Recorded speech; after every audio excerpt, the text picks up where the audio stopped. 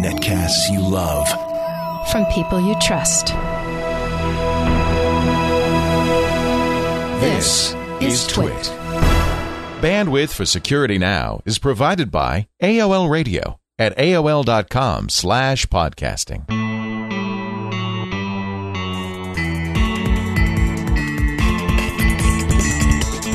This is Security Now with Steve Gibson, episode 113 for October 11th, 2007, Roaming Authentication.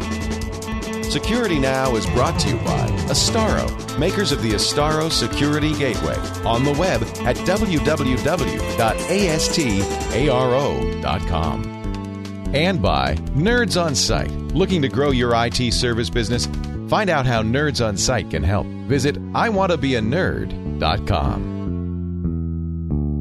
It's time for Security Now. Still the best science and technology podcast in the world until this time next year, I guess. Steve Gibson, hello. Thanks to our listeners who helped us become the People's Choice Best Science and Technology Podcast. I was really fun. In fact, was it 2 weeks ago, I guess, that I was out in Ontario? Or no, it was a week ago. Yeah. And it was really great. It's fun, Leo, to just sort of hang out with all of the podcast people. And it is. That's the best part of PMA. Yeah. Just hanging out.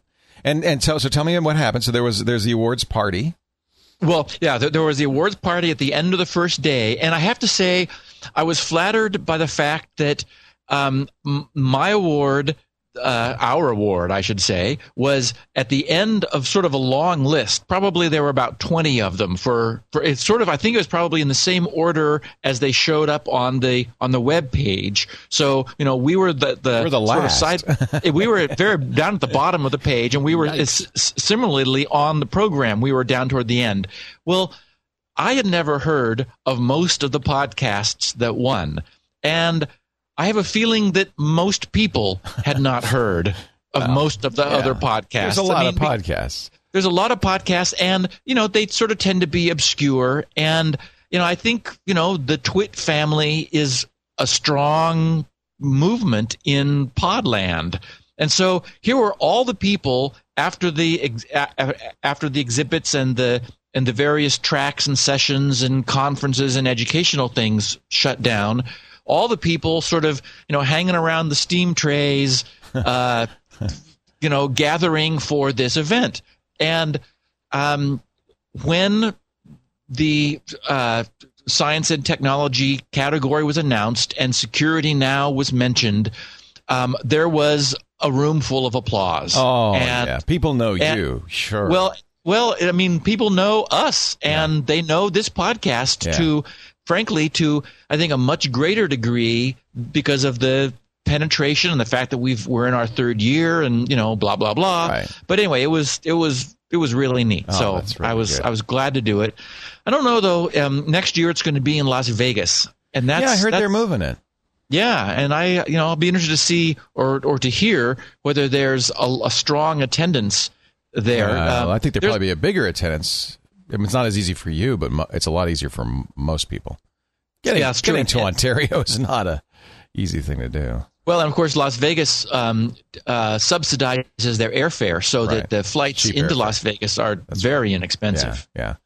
No, I understand why he's doing it. And there's another event that I'm going to next month called Blog World that is in Las Vegas, and I think it's just a more natural place. I mean, one of the problems I had was getting to Ontario after a day in Vancouver, then having to get back up here, and it just was very difficult to schedule it. So. Right. Well, anyway, congratulations. I'm glad you won, and it sounds like it was a great event. It was absolutely worth doing, and again, I thank our listeners. Actually, when I went up to the front to accept the award, that's what I said. I said, I owe this to our listeners who made this happen for us. You bet. When we found out this was happening, so they came through fast. They did. Yeah. Thank you, listeners. Well, congratulations. Now, this week we're going to do something called Roman Authentication. Roman authentication. Is this authentication you would get in Rome? Roman. Well, it's interesting. It's something we've never done before, but there will be some opportunities in the next year or so for me to include our listeners in my own development of some new technologies. And we know that we spoke a couple weeks ago about GRC's e-commerce system. I sort of gave people, our listeners, a look under the covers of the way I solved problems for GRC. I'm still in this mode of sort of nailing down a bunch of loose ends. One of the things that I needed to provide Sue and Greg, my two employees, was the ability to connect to our e-commerce system in a secure fashion when they were away from home. Oh. So a VPN, right? Well, no, as a matter of fact, and for a number of reasons. But this will probably be a two-part series because I think it'll be interesting, and it also allows us to leverage a lot of the things that we've been talking about. You know, we tend to talk about snippets of technology here and there, how these fundamental things work. We've never had an opportunity to look at using them to solve a real-world problem, which is what I have done. And in the process, I came up with some interesting solutions that'll be fun to share with our listeners. So this will be roaming authentication, which will be part one of, I think it's going to be a two-part podcast, which we'll finish up week after next week's Q&A. Excellent. Before we get to that, do you have any errata? Oh yeah, we've got some errata. One really funky, weird thing is I had to mention it because we're a show about security. Our friend Mark Thompson of Analog X has about 60 routers. That's 60.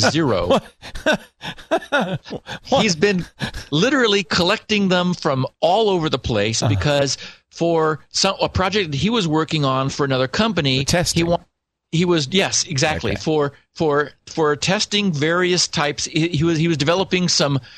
Sorry to say, some universal plug-and-play technology. It turns out that lots of routers don't do UP&P correctly, and also doing some NAT penetration work for some peer-to-peer stuff. Oh, excellent! So consequently, he has all these routers. Well, he was wrapping up some work, and he discovered a bizarre router, which is bizarre, unfortunately, in a worrisome fashion. Uh-oh. This is a router from a company called Hawking, which I've actually heard of. In fact, I use their KVM at level 3. It's a very nice KVM. I've used their antennas, actually, Hawking antennas. Yes. Yeah. So anyway, this router model is the H2WR54G. Now, the hardware version is Rev A, the boot code is Rev 1.0, and the runtime is version 1.08. This will be important for anyone who has one of these routers for the following reason. Mark was working with the router and doing some characterization. He's got this cool Wi-Fi signal spectrum analyzer that shows them power levels and spectrums and so forth. And he was going through turning off the Wi-Fi on routers, and he switched off the Wi-Fi on the Hawking router using the regular administrative interface, and it didn't turn off. And he thought, okay, wait a minute, what's going on here? So he disconnected the other router's power and made sure that this was the router he was talking to, and he turned the Wi-Fi back on. He had it set up with WPA security, and it was working normally. He disabled the Wi-Fi on the router. Well, the SSID changed to Venus, VENUS. What? And just by itself? And it shut down security, but not the Wi-Fi. Oh. The router opened wide open. Oh, that's a hack. With no security. Well, I mean, this is from the manufacturer. Yeah, somebody got into the firmware. I mean, that's what you would do. You would make it a known SSID, and you'd turn off all security.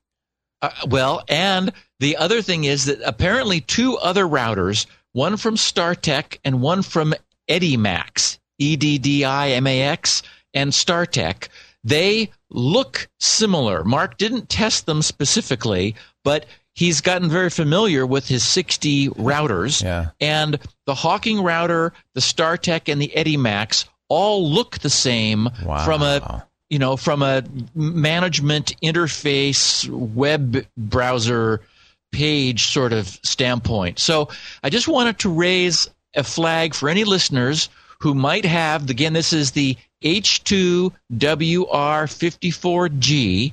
This was Hardware Rev A boot code 1.0 and runtime version 1.08.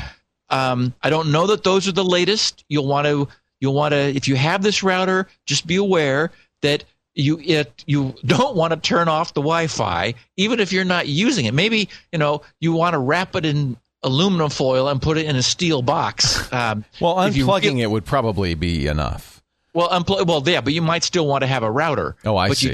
You don't want a wireless router. So this got triggered by attempting to turn off the Wi-Fi. That's when it happened. Yes, and what it did was, and he went back and forth and he verified it. He made sure. What it did was it turned off security, left the Wi-Fi on, and switched the SSID from what he had programmed to capital V, lowercase ENUS, Venus. Wow, that is wild. So that's just so bizarre that I wanted to share it with our listeners. Did he ever contact Hawking about it? No, Mark, he's on to his next thing immediately. But, he immediately phoned me. He says, "You're not going to believe what I just found." That's a really weird. And this was out of the box fresh. I mean, it wasn't like he might have gotten it hacked by somebody. Nope, it was out of the box fresh. Weird. Yep. Next news item is there is on its way Windows XP Service Pack 3. Yes. It's in beta now. It's got a whole bunch of fixes, something like 1,057 or something fixes, which is really welcome because I don't know if you've set up XP recently, Leo, but if you set up hot XP, fixes, yes. Oh my God! You put in Service Pack 2, and that brings it down to like 84 or 85 patches, and you've got to do it like 5 times. That is, you got to patch. You got to reboot.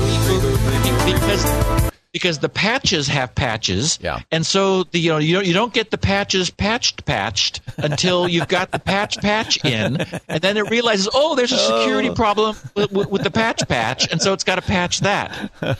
So that'll be so nice to have a Service Pack 3 that brings XP, a lot more up to where we are today. Paul and I will be talking about this tomorrow on Windows Weekly, but it's my sense that it's just all the hot fixes rolled up. There's nothing else in it. I've heard that there's a couple things that are the one blurb that seemed to be well informed said that they had backported a couple things from Vista, but nothing major. You'll be able to use the IE7 protected mode, I think. Yeah, I think there were a few things. I remember that. That would be good to have. Also, I think they did something with their networking, came back from Vista, and also some kernel mode security stuff, like the crypto package was apparently enhanced from Vista. So, it's nice that the OS we actually all want to use, that is to say XP, is getting some benefit from the OS that, some of us have no choice but to use, which is to say Vista. I shiver a little bit when I hear about Vista's networking coming back to XP because probably the most common question I'm getting these days is people who've moved to Vista and then all of a sudden all their sharing and stuff stops working because Vista does everything so differently. It has that new control panel and it's just strange the way Vista works. And I guess it'll all work that way now. Well, they can't, but they certainly could. They would never be. Couldn't be as bad as XP. They would never break XP by backporting something bad from Vista. I mean, that Microsoft just won't do that. So it's not that it's bad. It's actually probably good. It's more secure, but it causes all sorts of problems with file sharing. Leo, but if it breaks existing XP things, that would be a catastrophe. Well, that's true. Yeah, you're right. Okay. Lastly, our friend at VeriSign Labs, the PIP guy, Gary Krall, and for Elaine's sake, that's spelled Krall. He dropped us a note immediately after our last episode, you may remember we did the dark side of OpenID. Yeah. And the subject of his note was, yes, I was listening.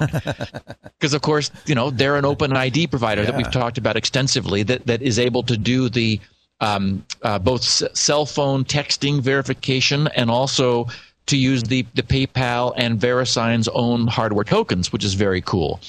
And I'm going to read his letter. I invited him to be on the show, but he said, well, they don't let us get out of the lab very much. So, but he said he did want to bring these things to our attention. First of all, most importantly, he said, we do not recycle user IDs for the exact reason you state in your podcast. Right. If we released an OpenID identity that another user could that someone had, then another user could masquerade as that previous user. Right. Once created, the account is then frozen and never released. So this is, again, another benefit for using these guys. If it's true, and I don't know that it's true, that any OpenID providers are recycling user IDs. Remember that there were some anti-OpenID blogs that I ran across that claimed that some large OpenID identity providers were recycling IDs. That's a very bad idea. Very bad ID. These guys do not, VeriSign Labs does not do that. Good. Then his second point, which is, I'm curious to know if you've tried our seatbelt product. And of course, we know, Leo, I have it. I'm using it. You have. Yeah. And it says, in addition to supporting our OpenID provider, we also support 8 others, which I did not know. He said 2 in Korea, 1 in Germany. He says the UI has been translated into Korean, German, and French for use on those systems. And he says, if you go to a relying party, that is someone that you are wanting to authenticate to, and you are not logged into the PIP, we detect this when the request comes into us. And when the redirect hits us, we display a very nondescript page with no external linking, etc., that says you are not logged in, and in order to prevent phishing attacks, we require that the user must be first signed into the PIP before they sign into an OpenID relying party. And he said, to Leo's point, this allows us to ensure that the user has logged in securely with us, for in addition to having SSL throughout the site, we're also green bar enabled, as Gary put it, supporting their extended verification certificate.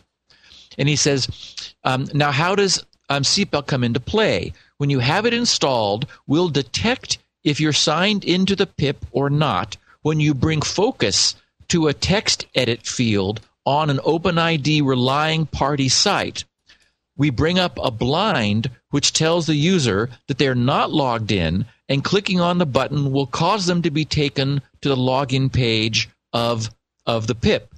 Once the user has signed in, which, if they have their token bound to, gives them even higher level of authentication, will redirect the browser back to the relying party site and will populate the OpenID URL of the user into the text edit as a form-filling function. So it automatically fills that in for you. So now, if you have seatbelt installed, which is a Firefox extension, you don't even have to go through that process. I just went to a participating site. It sees the Firefox plugin. It says, you want to use OpenID? I see your leolaporte.verisign.com. I click OK. I'm logged in. Yes. And that's the beauty of seatbelt. It's just automatic once you've logged into seatbelt. Yes, and so I wanted to make the point that this really does solve a lot of the phishing concerns. Mm-hmm. Certainly, everything is done with SSL, and these guys are never recycling OpenID user IDs. So, those concerns that we brought up from looking at the dark side of OpenID have been dealt with by the VeriSign Labs guys. Excellent. That's great. And I have one fun and interesting new twist on some SpinRite story from a listener, Andrew Baker. His subject was a little premature. He said, "Spinrite Halloween success story." Halloween? Not yet. He said, "Hi, Steve. I have an interesting Spinrite story. I live right around the corner from you in Lake Forest, California. I have my own eBay consignment business, and I keep all my inventory at a local storage unit. I was about to throw out some trash, and the storage people stopped me to examine the trash for any electronics because someone earlier threw away, quote, 3 old computers, unquote. Wow. In a bit of a curious state, I asked if I could see them because if they worked, I could find them a home and would be happy to give them a finder's fee. They proceeded to show me 3 Pentium 4 shuttle-like PC machines, all with sticky notes on them saying "bad drive." Oh, unquote. Man. I see where this is going. He says, "This is where the interesting part comes in.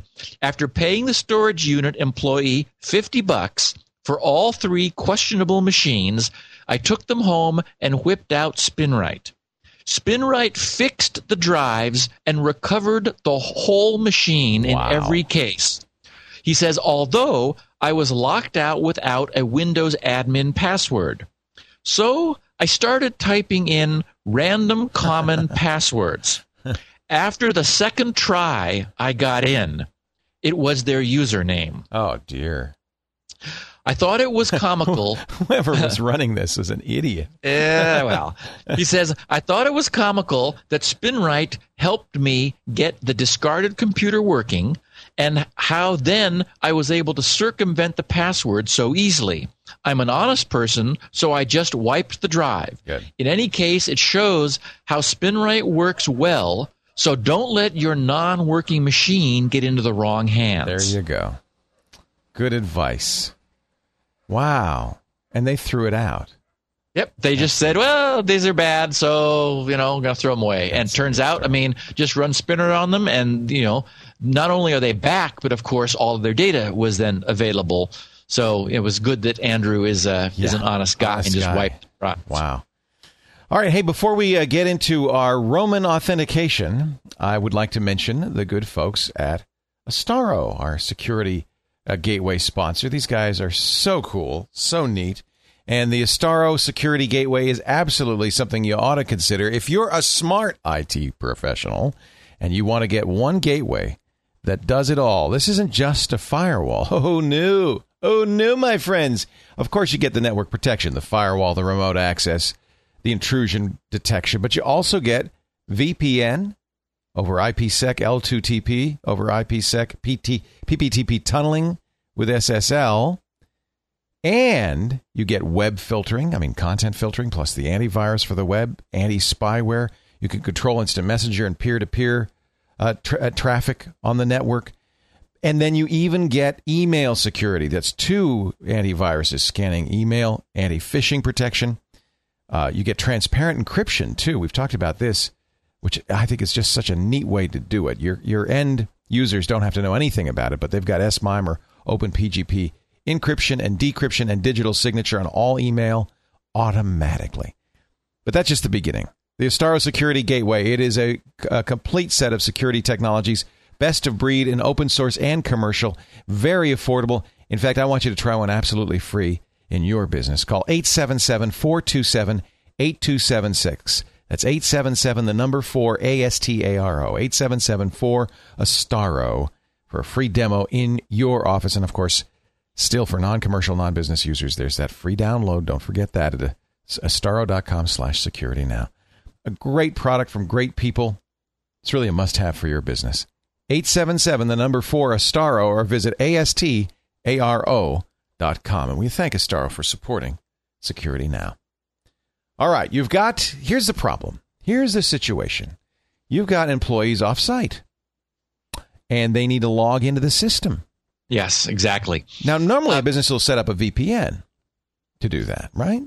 Well, yes, a lot of businesses will use a VPN when they've got users roaming and they want to give them access to their corporate network. It's kind of a heavyweight solution. Well, and it turns out it's problematical. I was at dinner a couple weeks ago, and it just happened that out of the blue, 2 of the gals that were part of this group commented that they had been unable to connect to their corporate networks through their VPN. One happened to be at a hospital, and the hospital's network was hostile apparently to her doing that, and the other one was just somewhere where they were unable to connect. And so I wanted a robust solution. I've seen problems, for example, even with OpenID. OpenID is a routing based approach, and if the network you're in happens to have the same address space as the network you want to connect to, there's no way for OpenID to know whether the packets are intending to stay local or be routed over the VPN. So it turns out, I've got some experience with OpenID, and I've run across all kinds of problems where, nice as it is, there are situations which it's unable to deal with. But mostly, I didn't need to give Greg and Sue access to our corporate network, and in fact, I'd rather not from a security standpoint. That's almost too much power because, well, again, from a security standpoint, you never want to enable more access than is necessary. And for example, the way our system operates, web access is all they need.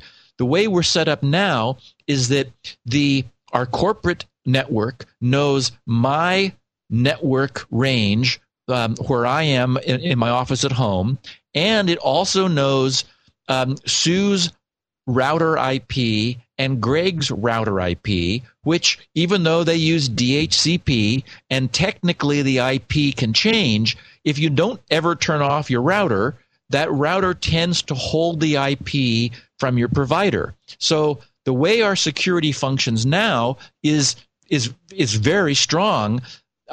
Only connections from my network or Sue's IP or Greg's IP have the ability to bring up any of the management pages of our e-commerce system. So literally, we know from having talked about spoofing in the past, there's no way to spoof an IP of a TCP connection because you have to have a valid return address in order to accomplish this three-way handshaking in order to create a TCP connection. So given a situation where you've got fixed IPs, it's pretty easy to create strong security. You tell your firewall, allow connections in from TCP connections from this IP. Now, when their IPs change, for example, sometimes Greg will turn off his router to let it cool off or whatever. Or if he's away for a long time or there's a power outage or something, it is possible to lose the IP, but they just give me a call or they send me a piece of email, and their email will contain the IP of their client at this time, which will be their router's IP, and I just edit a registry entry in our server, in our corporate server array, and they're reauthorized. So I've solved the problem in a strong way as long as they stay home. But Sue would like to take a vacation every so often. Yeah, right. And she has a need when she's away from home, like she's on vacation, to have access to the management interface on our e-commerce system. For example, customers often will say, "Hey, I'm away from home. I'm on the East Coast. I live on the West Coast. I desperately need access to my copy of SpinRite, but I don't have it. I didn't bring it with me, and I don't have my receipt that has our transaction ID. Could you look it up for me?" So, and we have all kinds of ability to do that, but only if Sue has access to the management interface for our e-commerce system, which is currently tied to her IP. So inherently, if she's out roaming around, she has no such access.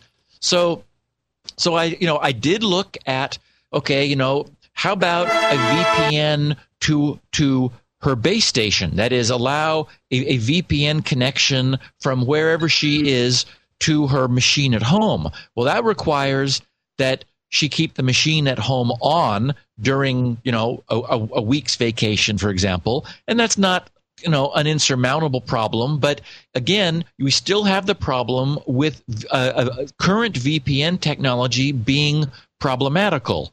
And, just to clarify, the reason that could work is if she were to VPN to home, then go from there back out onto the internet to GRC's network, GRC would see this connection as originating from her residential IP and would then authenticate. So I mean, it's sort of a solution, but and I looked at it for a while, but I decided, that's not what I want to do. I want to come up with something that's absolutely robust and at the same time absolutely secure. So the next thing I looked at was client certificates. That's a technology, again, that we've talked about before. We've talked about the normal case where a browser has sort of generic certificates that it uses for establishing SSL encrypted connections to servers. And so and we've talked about this, the large and growing number, in fact, sort of a worrisome number of certificate authorities that are now being trusted by our browsers. And the idea there is that the web server uses a certificate to authenticate itself to the browser. Well, it's possible to give the client, that is the web browser, a certificate and sort of have it present its certificate to the web server as part of its connection. So I looked at that for a couple days, and I decided, that's got problems too. It's a bit of a pain to administer. Maybe if we were a big, huge organization and we wanted to have a certificate server that was going to be managing certificates and have people coming and going, I could see that it would make sense, but it just sort of seemed like overkill for us. So I was looking for something that would be simpler to use. So I fell back to the idea of using some cookies.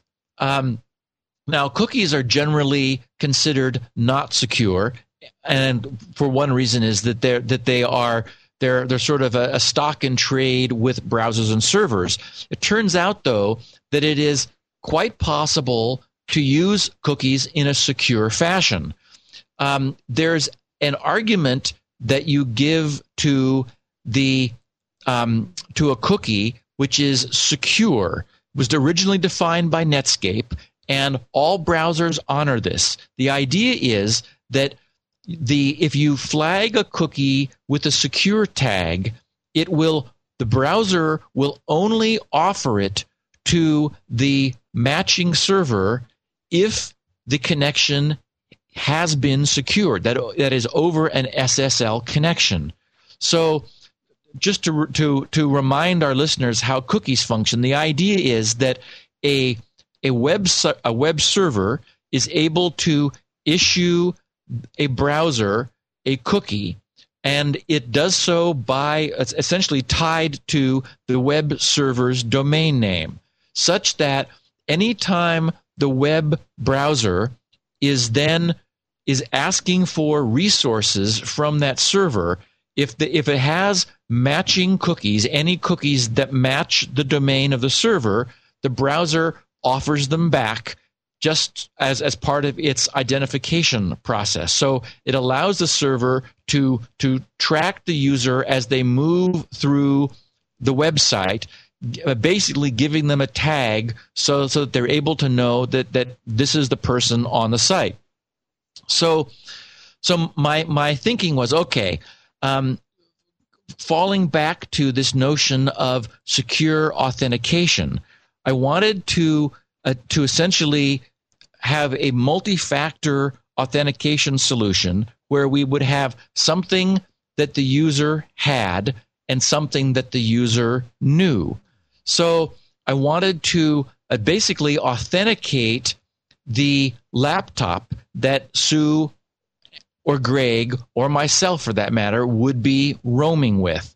And So the way to do that was to give the laptop a cookie which could not be sniffed. I was originally concerned about, well, what if they had a non-secure connection to GRC, like looking at non-secured pages? Would that disclose the cookie? Because I wanted to absolutely make this non-sniffable for security's sake.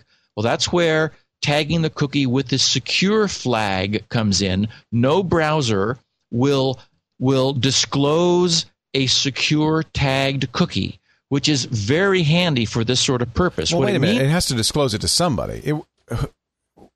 It'll disclose it only to the originating site? Well, it won't.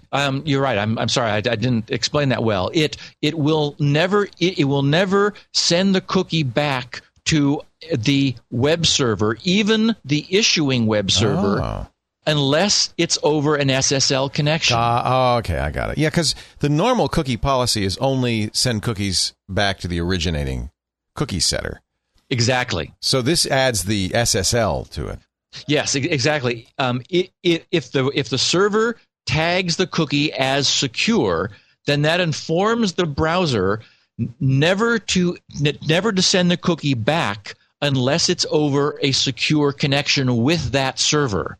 So essentially what this makes the cookie is non-snoopable, non-sniffable. You do not need to worry then that somebody who is monitoring your traffic and sniffing the traffic would ever be able to get access to the cookie.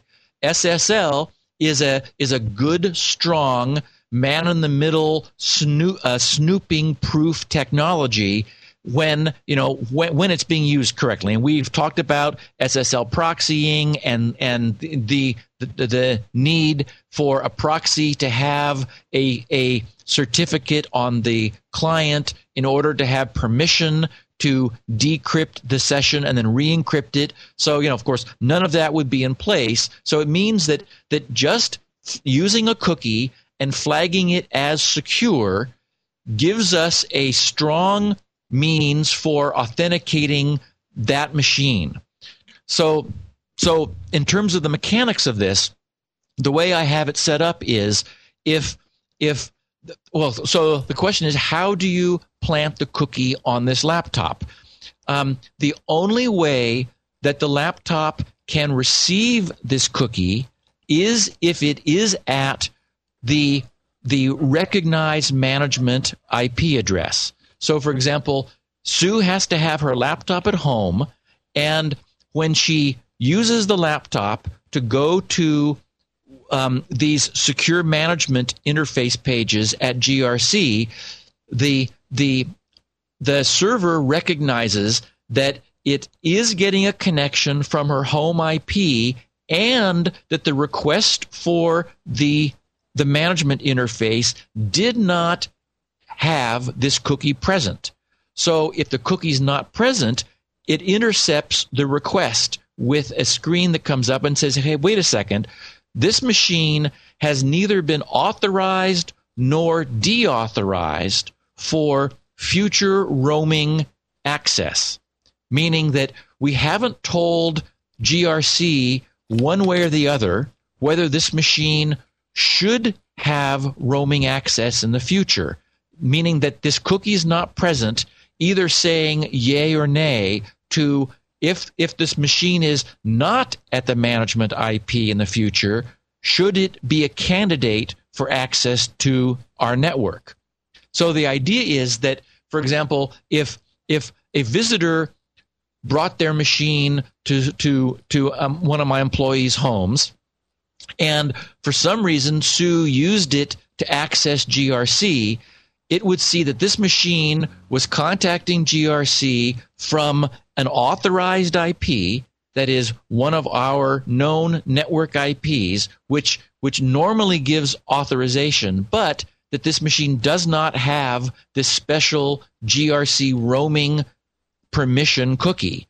So an intercept page comes up and says, do you want this machine to have future roaming access? Well, if this was not her laptop, she would say no.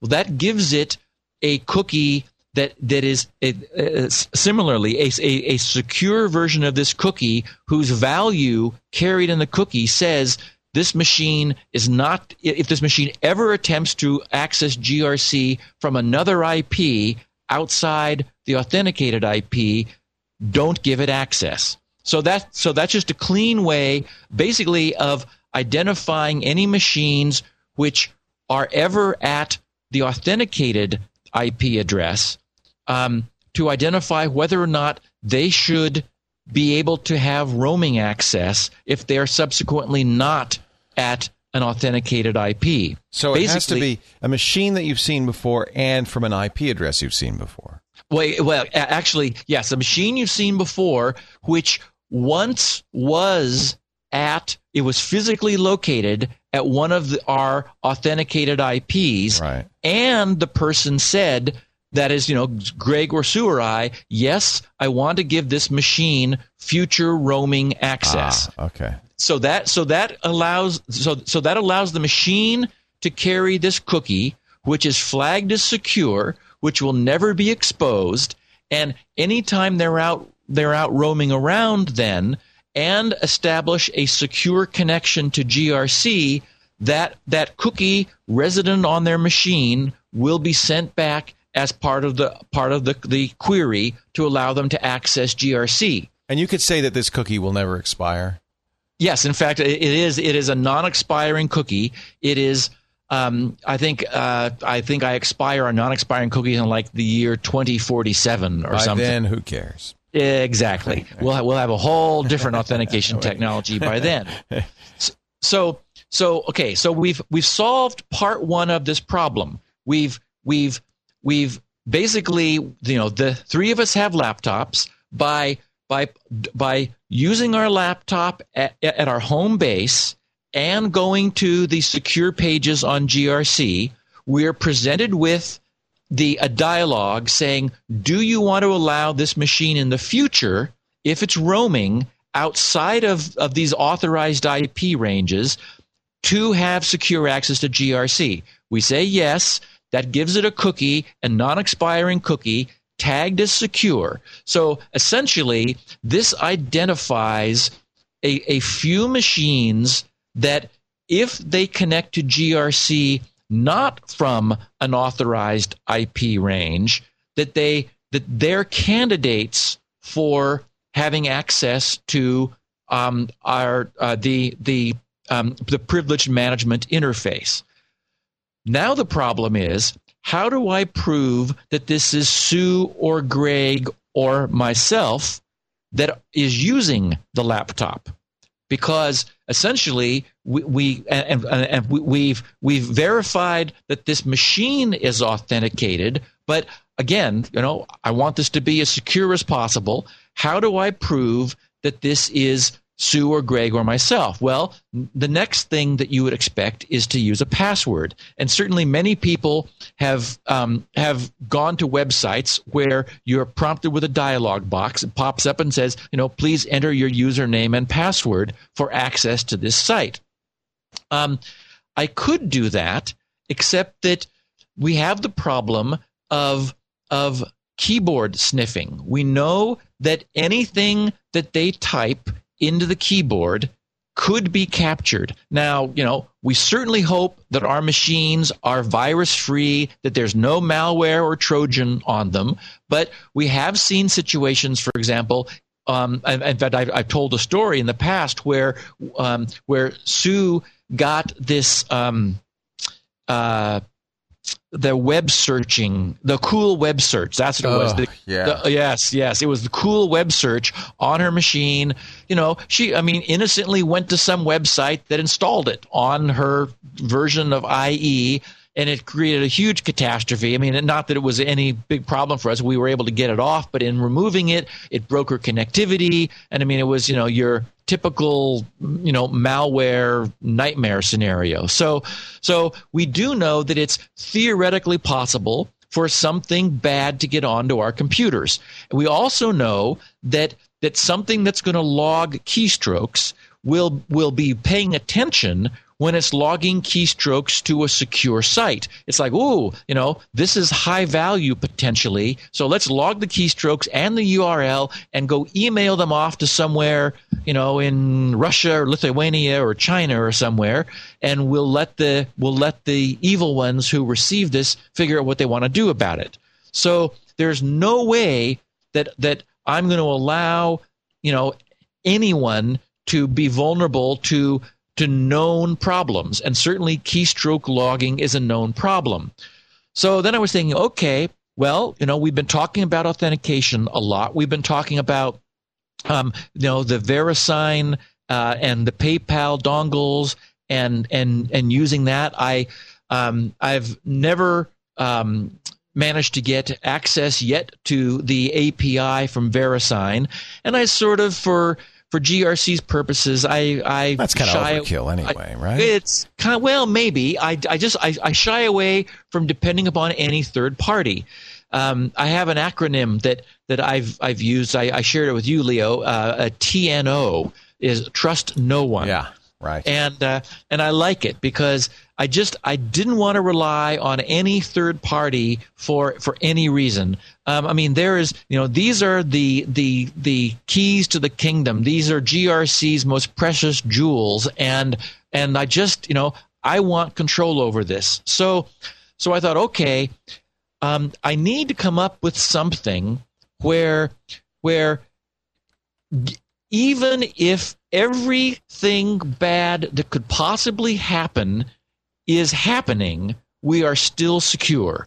Meaning that even if there was keystroke logging software installed on one of these machines, that monitoring the keystrokes is not a problem. So I thought, okay, that means some sort of a one-time something or other. So my first idea was to present us, the three of us, any of the three of us, when we want to establish a session to this management interface, to present us with some sort of a puzzle, something that we know how to solve, that involves data that we're given, where, like, for example, we're given a jumble of numbers and letters, and there's a rule for how we take these and reorder them, or sort them, or add up the digits and do the alphabetic things in reverse order or something. The idea being something we know that when presented with a puzzle, we uniquely have the ability to solve it. And I thought, well, that way the server would present us with a puzzle, and we would demonstrate we have the unique GRC knowledge of how to solve this puzzle by entering in the result.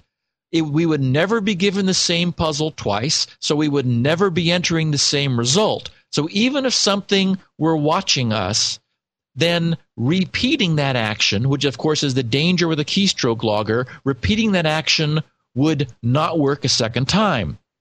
And my idea was that after we once solved the puzzle, then we would be given a session key, that is a session cookie, essentially. So we had the static cookie, and it's the presence of the static cookie saying this machine has been given permission to have potentially have roaming access. And the presence of that static cookie would then present the puzzle. If solved, we would then get a session cookie, which, as long as the web browser is open, or, for example, maybe as long as we do something within an hour, that keeps this session alive. Otherwise, it expires. And if we tried to use, again, the GRC management interface, we'd be presented with another puzzle to verify that, we are still a GRC employee. Well, I thought about that for days, and I could not come up with anything that worked for me. I could not come up with any sort of a puzzle where if you saw the puzzle and you saw the result, it wasn't obvious how you got there. That is, you have to presume perfect knowledge on the part of the attacker. That is that the attacker will have something that is able to capture the web page and capture the keystrokes that result, and basically have the same information that we have. And I looking at this and doodling on paper for a couple of days, I could not come up with something where, I had to admit to myself, okay, if someone said, what's the relationship between these two things, especially if you had several instances of that, if this malware was installed and it was keeping a track of this, where you look at three puzzles and the respective answers, where you couldn't easily yourself reverse engineer what the secret was. Well, I think you wouldn't get a job at Microsoft. How so? Well, because they do those puzzles. That's what they do in the interview. They sit down and say, how much water is there in the world in gallons? And then, actually, they don't care what the answer is. They want to see your process. So they probably would watch your process right up to this point and say, you're great, but then you couldn't come up with the last piece of the puzzle. Well, I did, Leo. Oh, you see, you would get the job then. I came up with some. But you're not going to share it with us, are you? No, we're here 50 minutes in, and I knew it. I'm going to leave our listeners with a cliffhanger. Oh. I have something that I really like a lot, which is it's very cool, and it's a slick system. I've even I've implemented it. I've written the software. I have a whole crypto system, and I'm making it all available to the industry for free. But not yet. In 2 weeks, we're going to find out about this cool solution I came up with for authentication, which is practical, which is usable for us. I'm going to use it in a future product of GRC's, and I'm hoping that making it available and open and explaining how it works to our audience will encourage other people to use it. We will be talking about it in 2 weeks, and we'll let our listeners wait to learn about it. Aren't you coy? See, I knew this all along. I was just leading you on. Well, we'll find out in a little bit. I want to remind everybody that this show is brought to you by the good folks at Nerds on Site. Nerds on Site. What a great group. This is a really, it's like a guild. Alex Lindsay uses that word guild, and that's what it is. It's kind of a association of IT professionals in all different areas: PC, Mac, Cisco, Oracle, Fix-It technicians, website designers, programmers, project managers, sales and trainers, security experts, antivirus gurus, and more. They bond together to get business done. You're in business for yourself. You're just not by yourself. Nerds on Site lets you focus on your passion and not the burdens of running a business. They help you find work. They help you manage the business you've got. They even help you with answers. For instance, they have training in SpinRite. They have a license, a site license for SpinRite. They're training in a Astaro Security Gateway. You can, in fact, you can even become a certified Astaro consultant. They realize that this kind of product is important going forward. It's an amazing group, and I want to encourage you to become a part of it. 8 countries now: Canada, U.S., Mexico, England, Australia, South Africa, Bolivia, Singapore. 250 competencies in their University of Nerdology, so you can brush up your skills and add new skills. Everything ranging from systems architecture to design to software development, on-site IT departments to desktop support, even Soho and residential IT services. If you're a nerd and you love working with people, go to www.iwanttobeanerd.com and register for a nerds-only meeting in your area today. Good people with a really great idea to make it possible for you to still do what you love, but not have to work. I wish there were something like Nerds on Site for podcasters, frankly. I could really use the help. I'm busy trying to figure out how to do all this business stuff when I just want to make new shows. Well, if that's how you feel, I want to be a nerd.com. And we thank Nerds on Site so much for supporting Security Now. If you are a Security Now fan, you can go back in time through all 112 shows, transcripts, notes, and a lot more at Steve's site, grc.com/security now. He also has 16 kilobit versions for the bandwidth impaired. Makes it easy to download. And our license encourages you to distribute this, send it to your friends, make sure everybody hears and gets the important security news that we cover in this show each and every week. The best science and technology podcast in the world. GRC.com is also a good site to go to for Shields Up, Steve's fantastic hard drive recovery and maintenance utility. For all of his free stuff, he gives away so much free security stuff, including Shields Up. Did I say Shields Up? I meant SpinRite in the last thing. Now I'm talking about Shields Up, which is a tester for your firewall or your router. He also does so many other great programs, and it sounds like he's got something new up his sleeve. GRC.com. Yep, I think our listeners are really going to get a kick out of this. I came up with a very nice solution that it answers my need absolutely, provides absolute, flawless security that allows somebody to literally be looking over the shoulder of my employees or myself, to be monitoring our connection, and it won't help them at all. See, I like what I enjoy following your thought process, because you really do think out of the box. And while most people would just cobble together something existing, you like to do it from scratch. And so there's a lot of interesting ideas in there about ways to do these things. You really think about it, which is really neat. So we'll find out more about that. Actually, next week we've got a mailbag episode for 114, and then for 115, we will find out more about Roman authentication. Righto. I like it. Thank you, Steve. We'll see you next time. Security Now.